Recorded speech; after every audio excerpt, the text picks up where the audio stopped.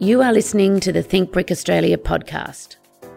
Think Brick Australia represents the clay, brick and paver manufacturers of Australia. Brick by brick, our podcast will discuss technical information and architectural case studies with special guests. I'm your host, Elizabeth McIntyre, the CEO of Think Brick Australia.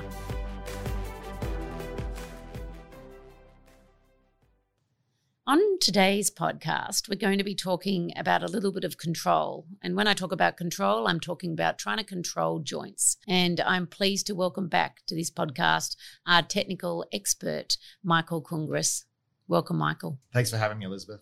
Before we get into the controlling of joints, why don't we start off with actually understanding what is a control joint and why does it apply to brick? Yeah, that's a really good starting point. Control joints, let's call them gaps in the brickwork, which allow for movement. So if we think about a brick wall as a structure, it's a rigid structure. We know bricks are strong, they're glued together with mortar, and they don't, as a building material, allow for much flexibility. So as designers, we have to be aware of that and place these, what we call control joints, at certain intervals along our brick wall so that when there's thermal expansion as the wall heats up or as the brick expands naturally, that movement is allowed for and the wall remains homogeneous and cracks don't appear. And I guess that's because brick is coming from the earth and as a natural substance like we are. You know, we expand and also contract. Some of us expand more than others after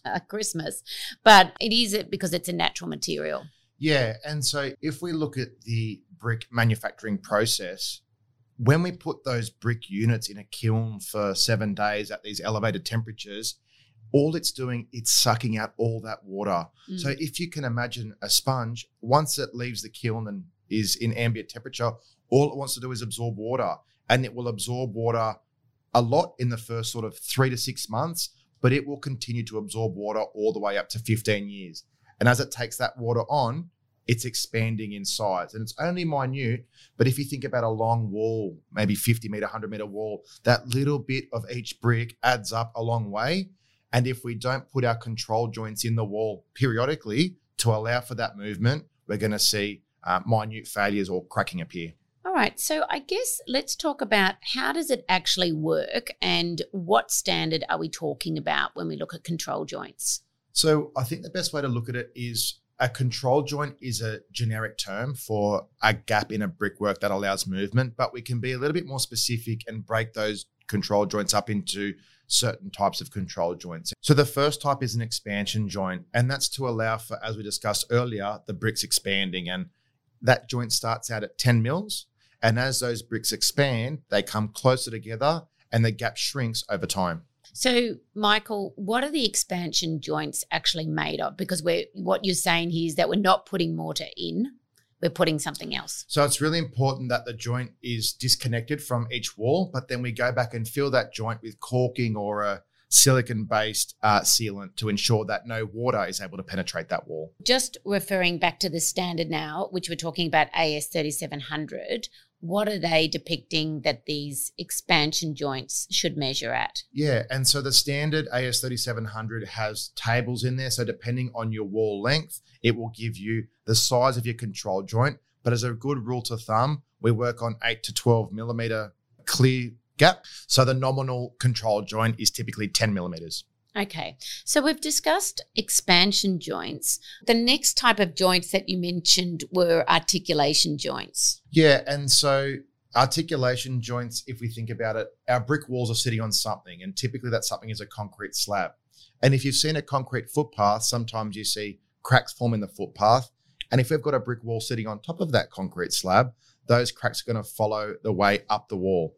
So what we typically do is we put an articulation joint in our brick wall to ensure that any movement of the concrete slab isn't reflected in the brick wall as well.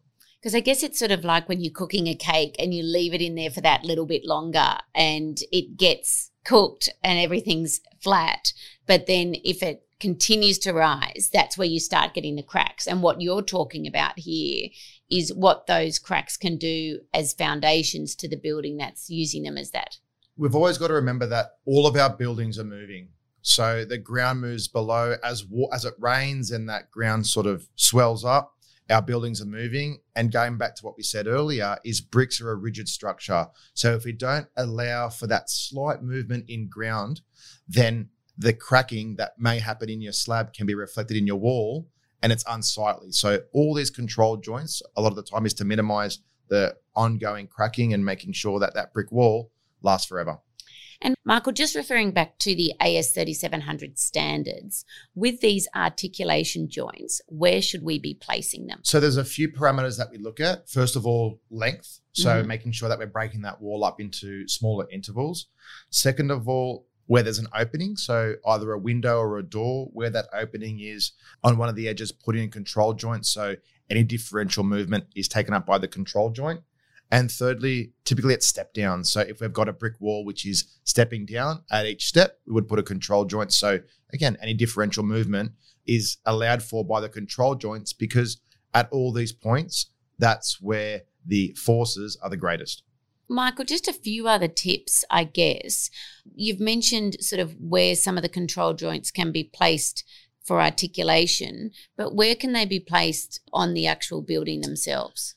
Remembering that the Australian standard gives us a maximum distance between control joints. So we can always shorten those gaps and break that wall up into smaller pieces. So when we're designing a building, a house, an architectural wall, we want to think about what else is going on that wall. So maybe putting it in a way which can be concealed by a downpipe or putting it sort of above a door or places which blend in or are concealed by other building items. So it's not so obvious. So, Michael, just let me see if I get this recap straight. When bricks come out of the kiln, they're a naturally porous material, and therefore, once they're being used in buildings, all they want to do is to be able to expand. And so that this doesn't impact the wall structurally or the building overall, we insert some control joints which absorb some of this contraction. And we've talked today about expansion joints and articulation joints. And the expansion joints are mainly used in brickwork to accommodate for that continual expansion. And then the articulation joints are put in along the foundations of the brickwork so that the movement from the ground up is stabilised by using the expansion joints. Have I captured that correctly? Yeah, Elizabeth, absolutely. Keeping in mind that we know bricks are strong and rigid and durable. And by placing these control joints at certain intervals, it just ensures that they remain that way forever. Michael, you know that I like doing other things whilst I'm listening to podcasts. So where can people go to find out some more information? The ThinkBrick website should be your first point of call. We have a range of fact sheets and manuals which go into a lot more detail around control joints and where to put them and the sizes and the length spans. So that should be your head there if you want some more information. And the links are in the show notes. The show notes as well. Thanks for joining us, Michael. My pleasure. If you have enjoyed this podcast, please follow, rate, and review our podcast. We are always looking for new ways to think brick. If you have an idea of what you'd like to hear about, there's a link in our show notes to let us know.